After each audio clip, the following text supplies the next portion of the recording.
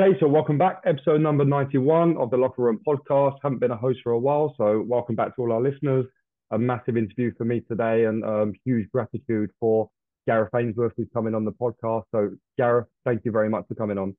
Yeah, welcome, Ross. Absolutely welcome. It's nice, and hopefully, a few people will get to know a bit more about me and the things that I've been doing recently. Brilliant. No, we really appreciate your time. We're calling today building culture and the environment, something that you believe in quite a lot. So we're going to go into a little bit of detail around that. So thank you again from the listeners and myself for you coming on. No problem. We'll go into your detail, but obviously anyone who hasn't heard or doesn't know too much about Gareth, obviously just recently QPR manager, ex-QPR manager, Wycombe manager for an extensive period of time, and then an extensive playing career that we'll touch upon on your journey. So a man with lots of experience within football and outside as well, that I'm sure he's going to bring to the table. So a very exciting one today. Just before we get into it, I just want to guide everyone towards dailysportscience.com. So loads of things going on at the minute. We've got online fitness classes for exclusive to members. We've got our winter webinar series that's coming up, but I'm kicking off on Monday night, which covers a whole range of different topics from physical and tech tack and lots of different coaching expertise as well. So head over to the website if you're not a member. Have a little look. There's a few little offers on there going on. Okay, Gareth. So it's hard for me not to call you Gaffer. Actually, it's only been a couple of weeks, so it might take me a bit of time to get used to that. I think you said to me before it's the first time since you were 16 that you've not been working in football in some capacity. How's things at the moment? How are you getting on? Yeah, it's been a weird one, Ross. It's been a funny sort of 10, 12 days now. It's been since obviously the Leicester game, which ironically we played quite well in, but results up to then haven't been great, and obviously the club's sort of had its troubles over the years, and I think they've gone again a change, and that's absolutely fine. I think I was at peace with that.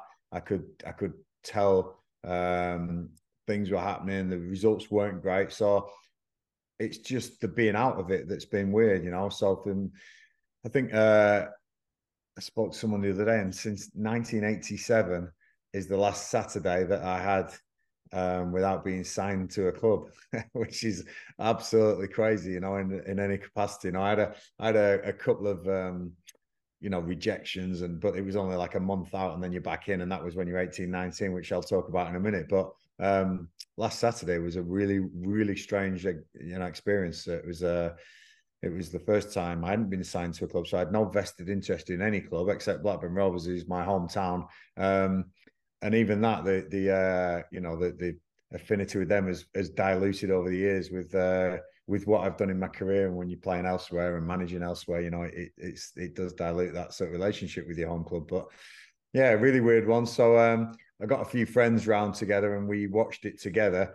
I can't say I didn't have a beer or two because I thought I don't want to just sit there and just mope about and wait for the goals to go in. We had a bit of fun. We had a good day, and yeah, I got through the day quite well. And people don't understand that it becomes part of you. You've been in football that long, it becomes who you are. And again, I'll talk about that in a little bit because there is some people who absolutely are there. It identifies them, and I didn't ever want to be that sort of person. I have other interests in my life, but it was a weird situation. So to get through that was nice. To see QPR get a point.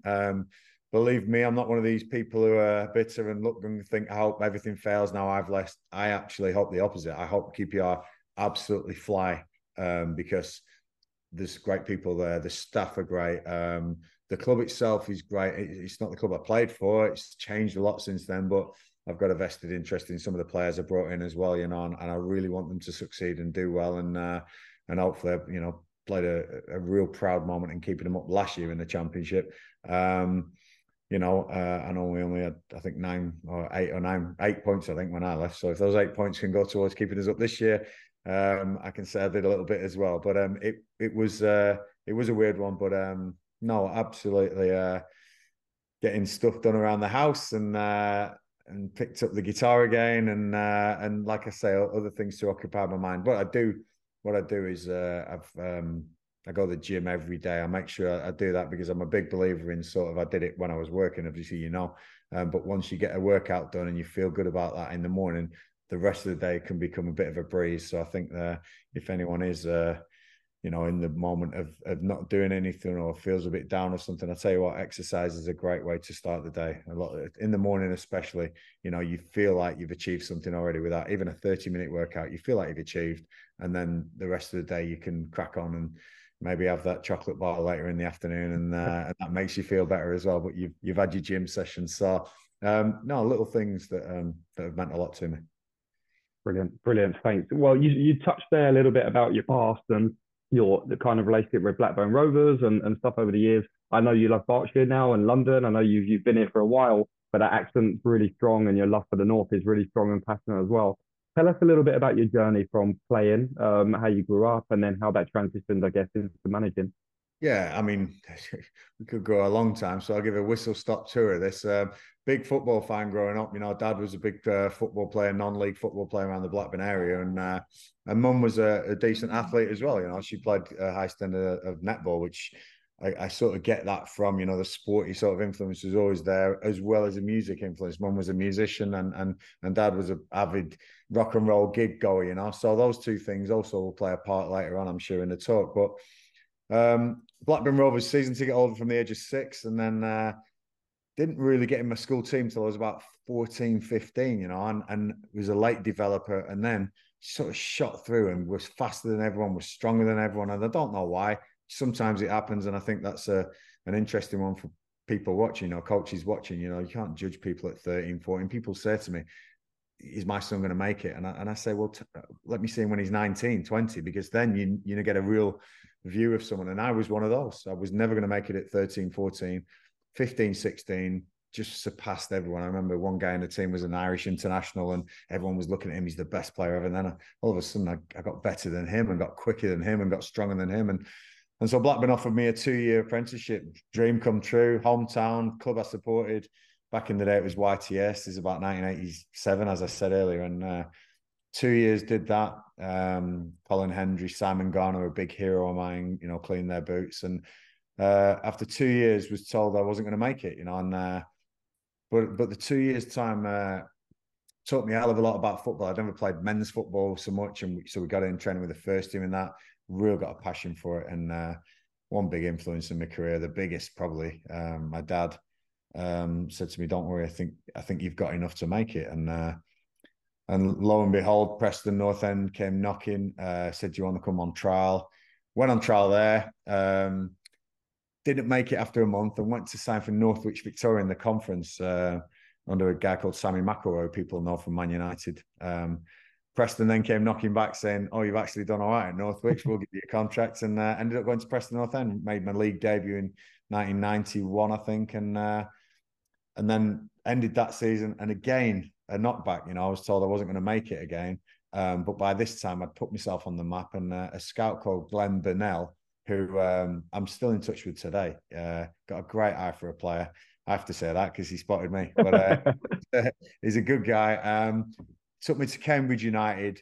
And I'd say that this is where my journey started. This is where my education of football, and not just the physical side. It was always a physical sport for me. It was always this guy called John Beck was the manager of Cambridge United, and he taught me at 19, 20, well, 18, I think I was 18, 19 years old, the mental side, how that plays such a huge part in the game, way beyond his years. John Beck gets a bit of stick for his style of play. He was billed as a bit of long ball and had this method that he used, but the players I went down there, Dion Dublin and Stevie Claridge and Alan Kimball, some real went on to the Premier League, some of these players, he made them, and he said to me, "I'll make you a Premier League player." And I'd just been released by Preston. I didn't realise he was going to make that come true, but meeting John Beck was a pivotal moment of my career.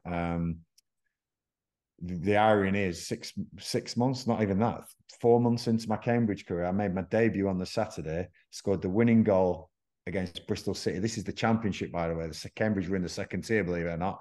Probably look it up, because they were actually in the second tier, and they just got to the playoffs for the Premier League and all this. But this season was our second season in the Championship. I scored the winning goal against Bristol City on the Saturday. John Beck got the sack on the Wednesday. So he put me in the team. I scored the winning goal. He got the sack on the Wednesday. He got the Preston job. So the first player he came back from was me. Took me back to Preston, so back to the Northwest, and then yeah, 3 years there. Ross, John again got the sack at Preston. He was great. He was brilliant at getting the crowd together and really good motivator. One of the best I've worked for. But his style of play just kept this tag with him. The cold showers and that. We do ice baths nowadays. He was doing cold showers back then, and it sort of went against him. But you know, now it would probably go for him because he was ahead of the game. He got the Lincoln City job. So I went to Lincoln City. I think it was for about £5,000 and or initially, and then it raised into like £50,000. And the one moment I always thought as a kid at school, if one day somebody would pay money for me to be a footballer, that was a big moment for me. My league debut was a big moment at Shrewsbury away, but that somebody had actually paid money for me. It was John who we'd been with for a while, but he actually paid, a club had paying money. That's like a big moment for me. I don't know if it is for the footballers, but actually a transfer fee, you know, it means somebody really wants you. So 2 years at Lincoln City then. And John again got the best out of me. You know, I scored 25 goals in my first season, I think, and then the second season came. We finished well, and Port Vale then they lost Steve Guppy and John McCarthy, two fantastic wingers. They moved on, and they were Championship. Lincoln were League Two, and Port Vale paid £500,000 for me. I think a record. I think it's still their record transfer fee, which is nice. It's a nice thing to have. But John Rudge, wily old manager, really good guy. He took me from John Beck, where I'd refined all the physical attributes and this mental thing that I'd started, you know, this desire and this drive in my head. John Rudge took me to Port Vale, £500,000. I played 1 year in the Championship, and John really refined me as a footballer then, passing rather than the physical side of the game. And yeah, after 1 year at Port Vale, Wimbledon in the Premier League paid £2 million for me to go to the Premier League. So from sort of 19, 20 being told, 18, 19 being told I wasn't going to make it.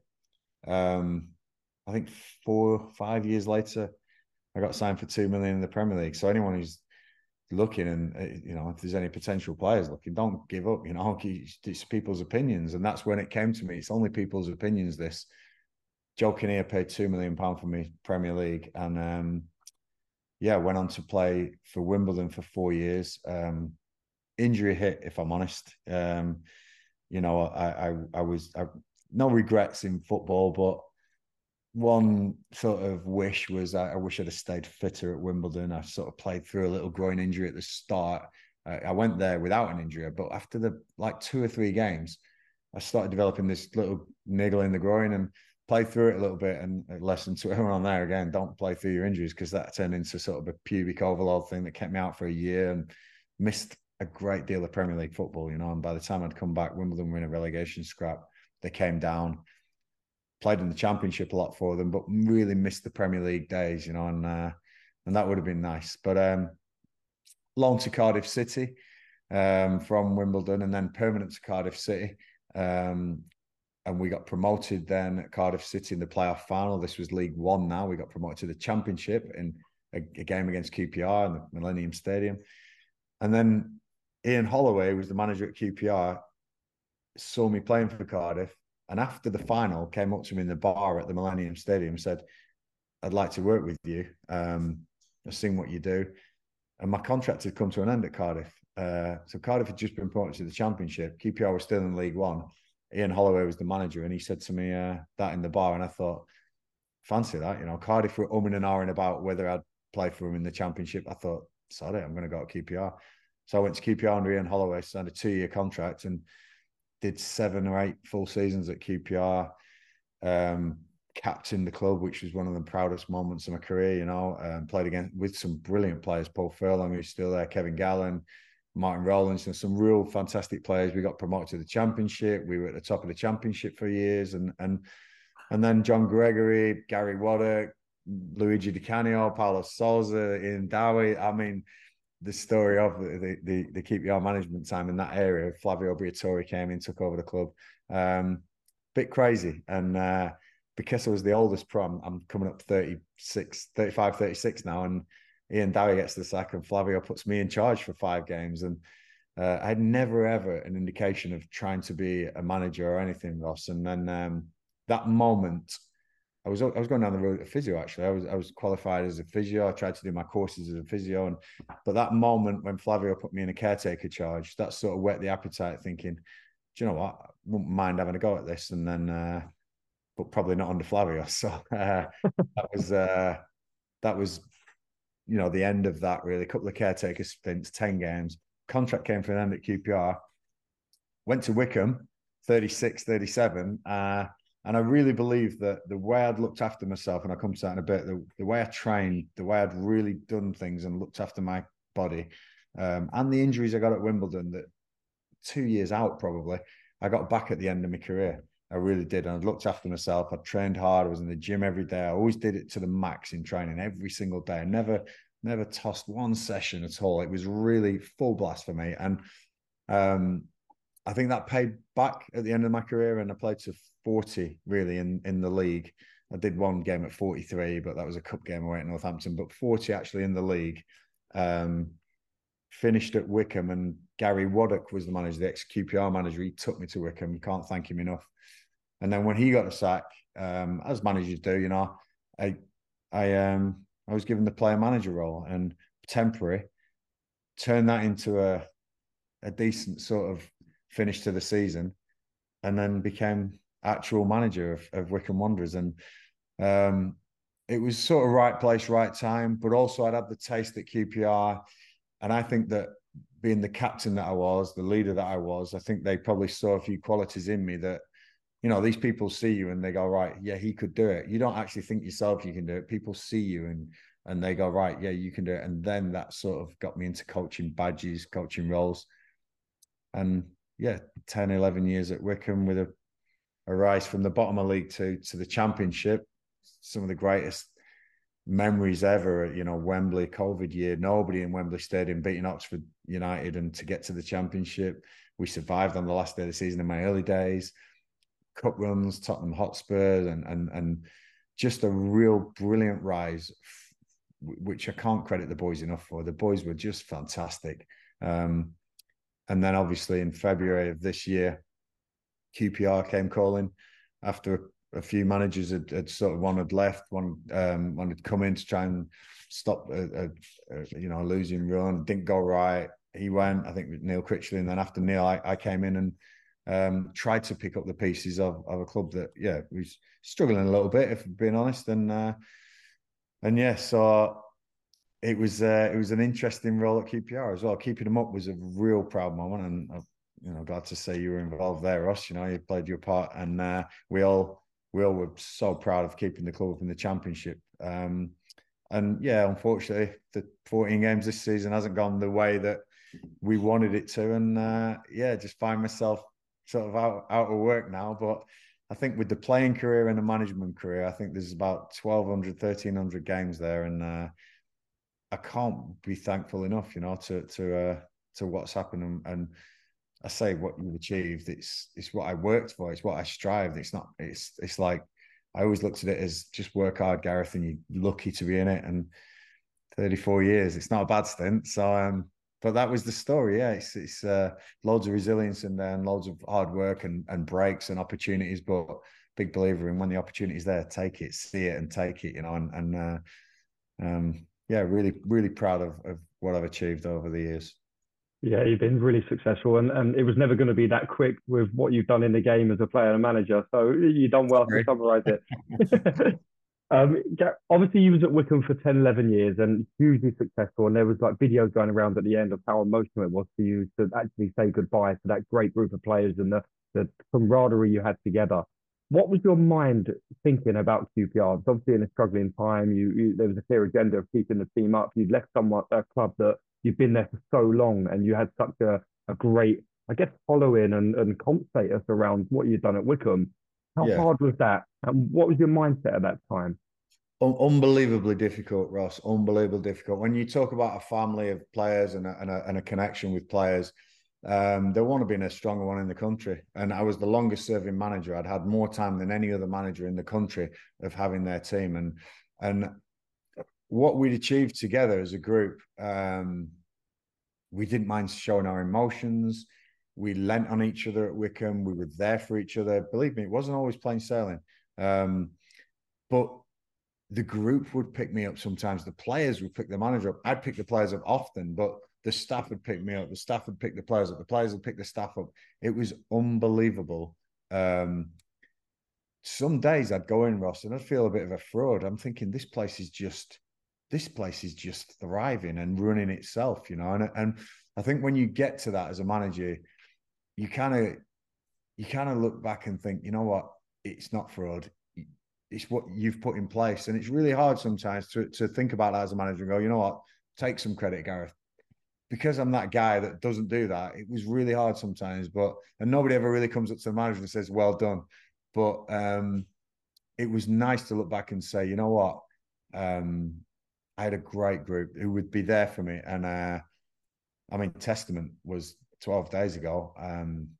I must have had 10, 12 texts off Wycombe Wanderers players, you know, okay, as much as QPR players and people in the game, Wycombe Wanderers players, those players still picking me up to this day, you know. So leaving them was incredibly difficult. And that speech people will see online, you know, on Twitter, I think it got, was right from the heart, genuine, you know. I mean, so wrenching. Everything that we put in place together, the whole training ground we built together and made it what it is. Can't thank the people, the Couigs who were in charge at Wycombe enough for giving me the trust and what they wanted to do. And I'd probably say if I hadn't got to the Championship, Ross, with Wycombe, maybe that decision would have been even tougher. But I thought, you know what, we've been there with Wycombe Wanderers. We were in that Championship. What an achievement for that football club, you know, and that bunch of players. They were unbelievable. Every single one of them had achieved by getting to the Championship.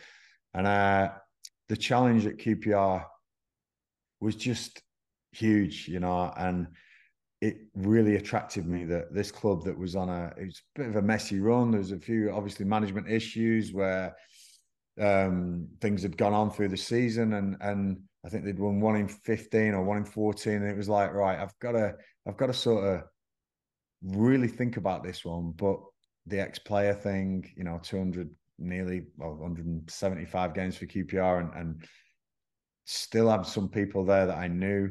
It wasn't just a yes, I want that. It was like, right, think about this one seriously and debate. But you know, to managing the Championship of such a wonderful club, I think I'd have been crazy to turn it down.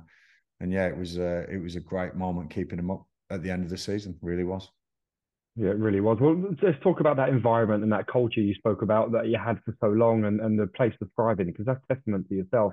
How do you go about driving that? What does it look like for you? What does that ultimate culture look like going into a team and what you want to instill? So it's really to get there.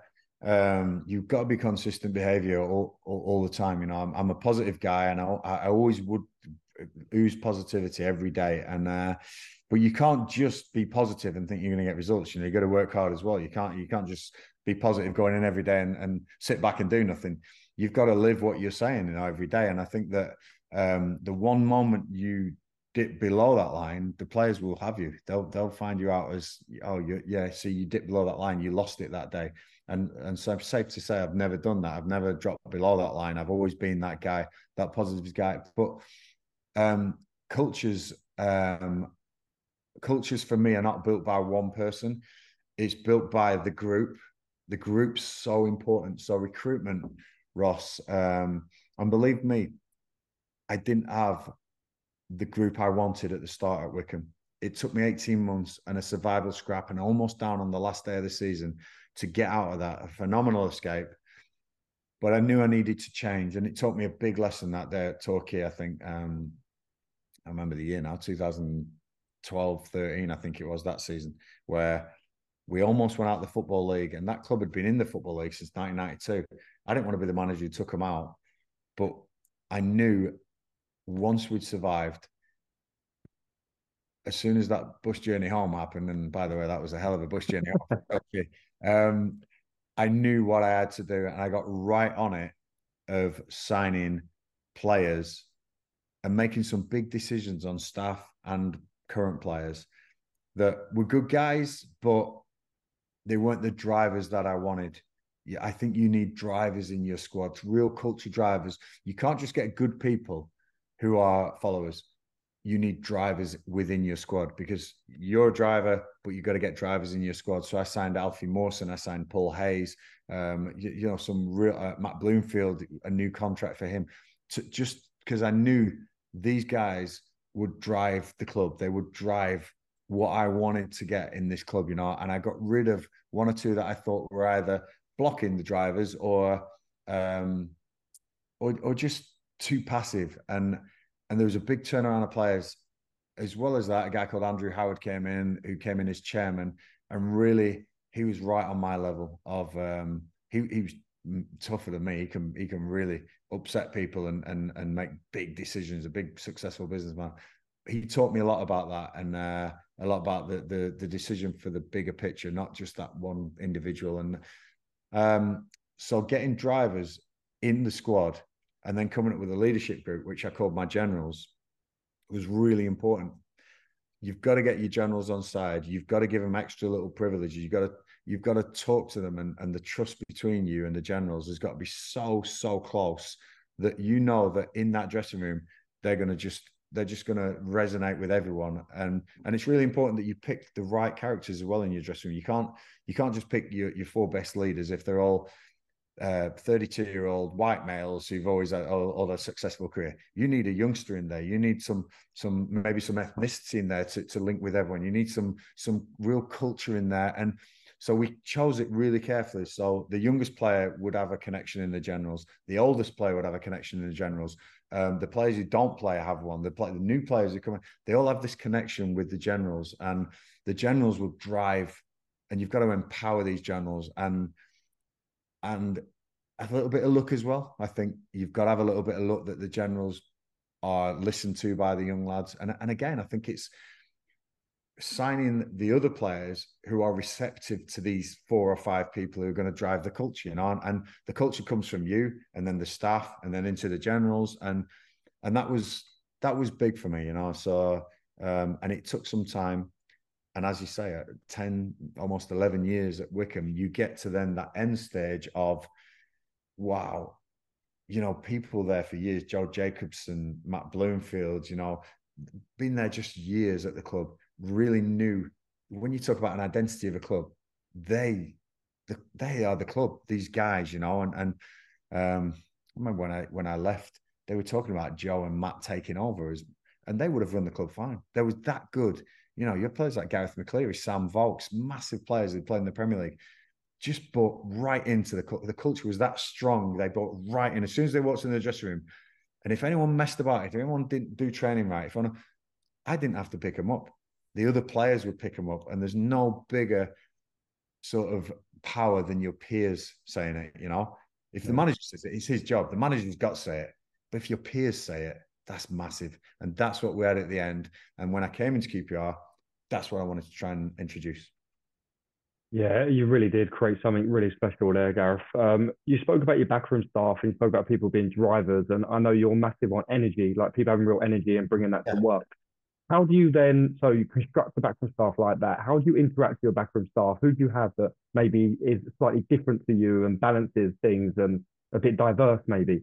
Yeah, well, when I say I was lucky, when Gary Waddock was sacked, there was me and a guy called Richard Dobson.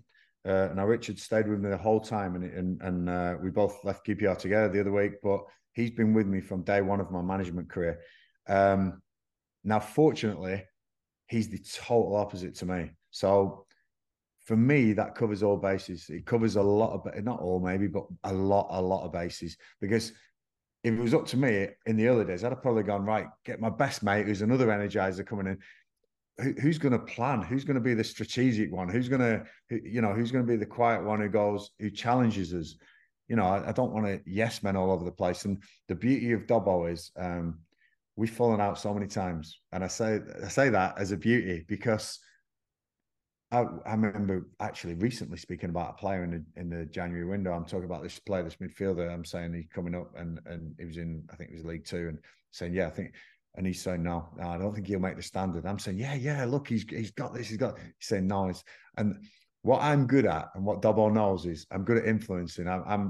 We did this Thomas International psychology test once, and I came out as a huge influencer. There's influencers, there's dominance, there's steadies, and there's compliance. I was a huge influencer. Now, an influencer and a compliant and a steady, you're going to influence those guys. The dominator, you can still influence him. Dobbo was a real steady. He came out as a real steady, and he's a massive introvert. And he said to me about this midfielder, he knows I can't influence him. He will be his own person. And I love that. So he said, no, I'm not going to just agree with you guys because you keep saying it over and over and you're trying different ways to convince me. He said, I'm not agreeing with you.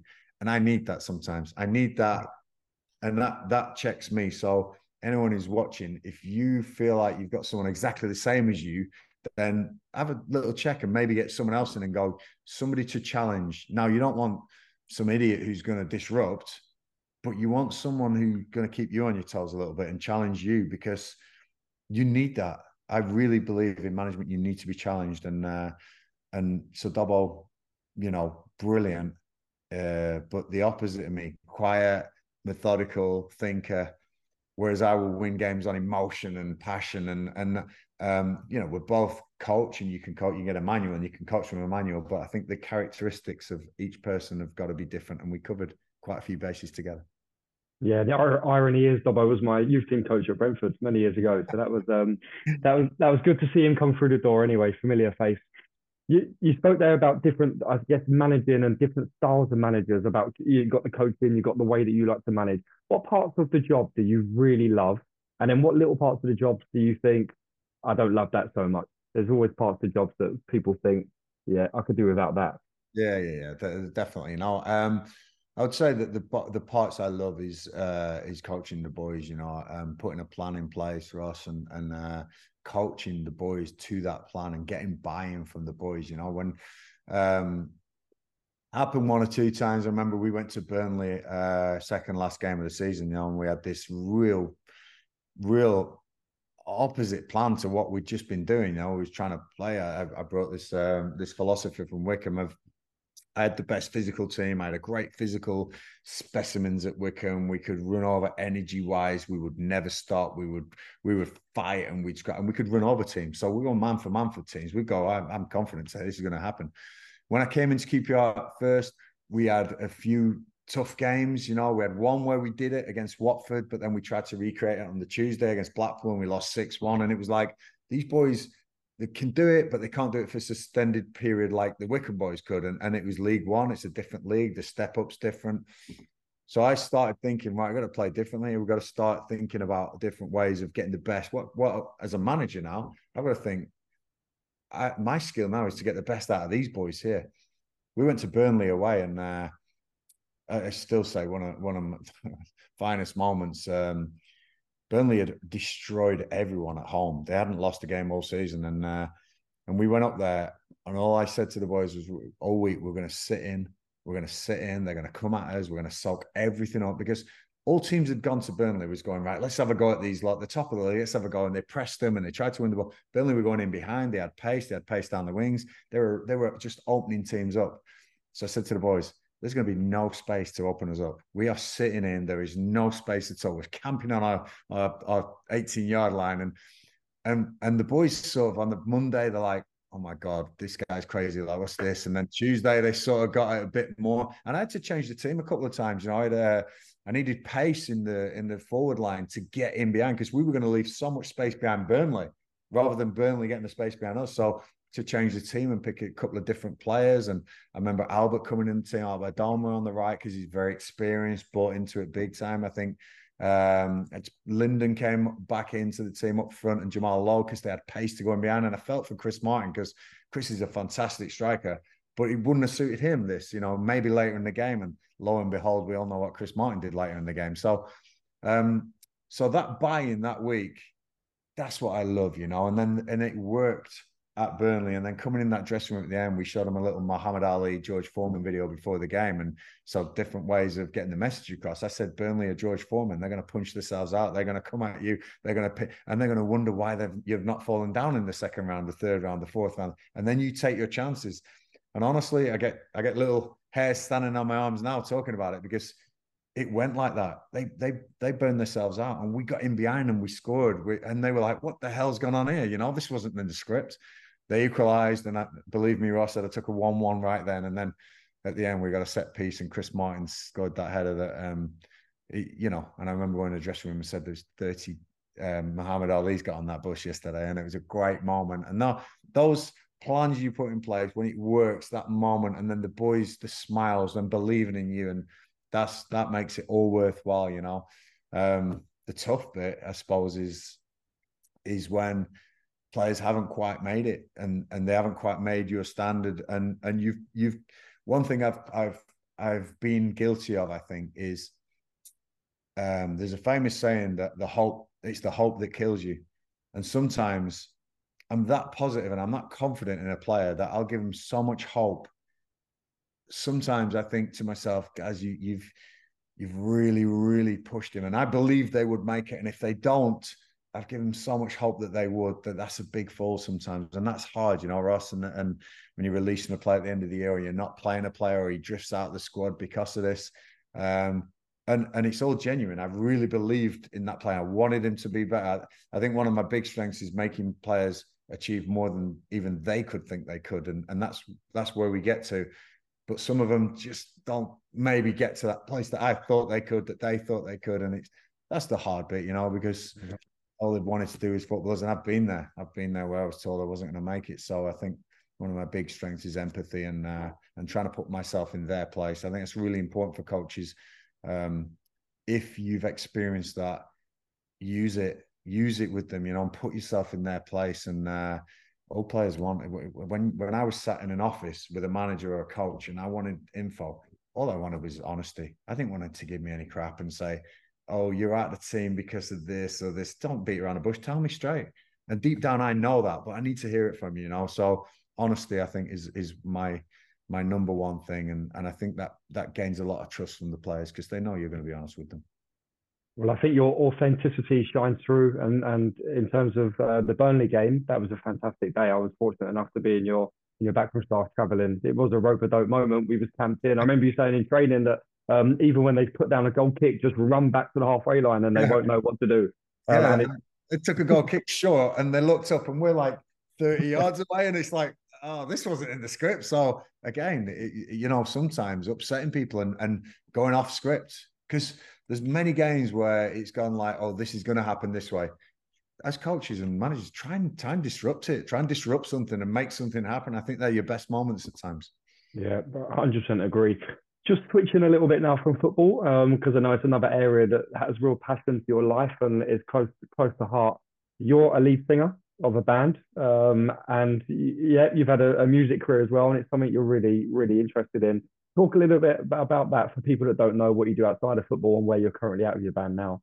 So earlier in the interview, alluded to it. You know, mum was a professional singer growing up, and so lucky to have that music in my world. You know, so I always say, Ross, a musician first, and football came second, and that's true. You know, it was always like you can sing before you can kick a ball. Believe me, there's babies singing now that can't kick a ball yet. So I always say that was who I am, and that I think that keeping that with me has really been a strength for me. You know, having something other than football that sort of identifies you, and because as I said, you know, the last 12 days have been really tough. You're no longer the QPR manager. You're no longer a championship manager. You're no longer a footballer. You're no longer working football. What have you got? Who are you now? You know, and I've thought, you know, I've got some gigs lined up. I'm going to Norway next week to play a few gigs. I was out last Friday just doing a few covers with a friend, you know, so that's who I am, and that's me still, you know, and that's really important to me. But yeah, mum growing up was brilliant. We saw a gig a few times, and she taught me to sing, which people say, can you sing or can you not? Everyone, well, a lot of people can hold a note, but there's breathing exercises and ways to do it, and head voice and things like that. So yeah, I just wanted to carry that on. So from the age of about 25, I had the 7 years where I was football there. About 25 years old, signed at Wimbledon. Trond Anderson, the Norwegian guy, was we signed. He was a great guitarist. Chris Perry was a good drummer. We put a band together, and I just carried it right forward. And when I got to QPR, the band with Tron and that had all finished, and we'd all gone our different ways in football, as you do. But I met a QPR fan, Lee Sargent, lead guitarist. We're still together today. We formed a band called Dog Chewed the Handle. One, because it's a cool song, but two, you're not going to forget that name as well. So that was quite cool. And then eventually we've morphed into the Cold Blooded Hearts. So me and Lee, fantastic musician Lee, we wrote an album together. I say we.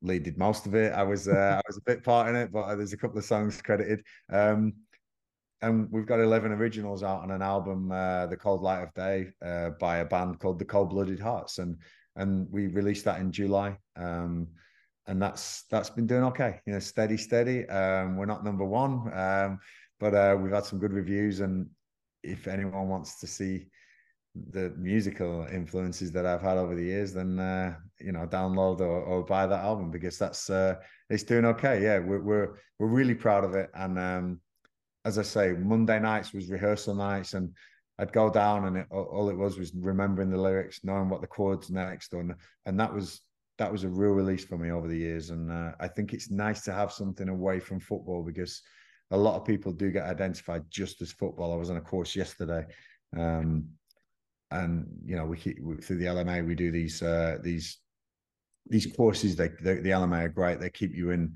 the loop, and but I just look around the room and think, how many people have got something else in their life, or is football just identify them? Because you see so many people who are just in it, and it must be tough if that's all they've got. I do really tell people to have something else, have another interest, because not one that doesn't take over football, of course, but or GA or whatever your sport is, but definitely have a release somewhere. I think it's really, really important. Even if you've got a dog or something, and you go home and you walk your dog for an hour, and you just get out there but have something. Don't be consumed by it, because it can be all consuming at times. Of course it can. So download the album or travel to Norway for the gig. It's cheaper on the album, right?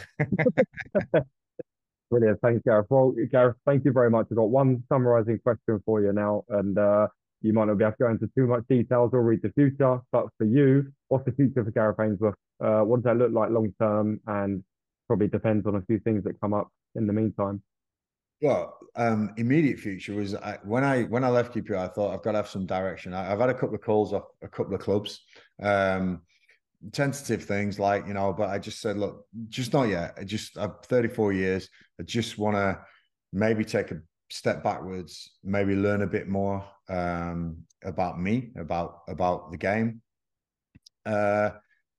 Maybe have a Christmas without football. I don't know. We'll see. The Boxing Day will be interesting, because I haven't had one of them for a long time. Do you know what? I made a promise to myself that I'm going to learn the guitar properly. I can't pretend that I've been a great guitar player. I've just been pretending most of my my musical career. So that's a big drive for me now. I want to practice every day and have an aim to be better on that and learn that properly. So that's an aim. That's something I wanted to drive towards.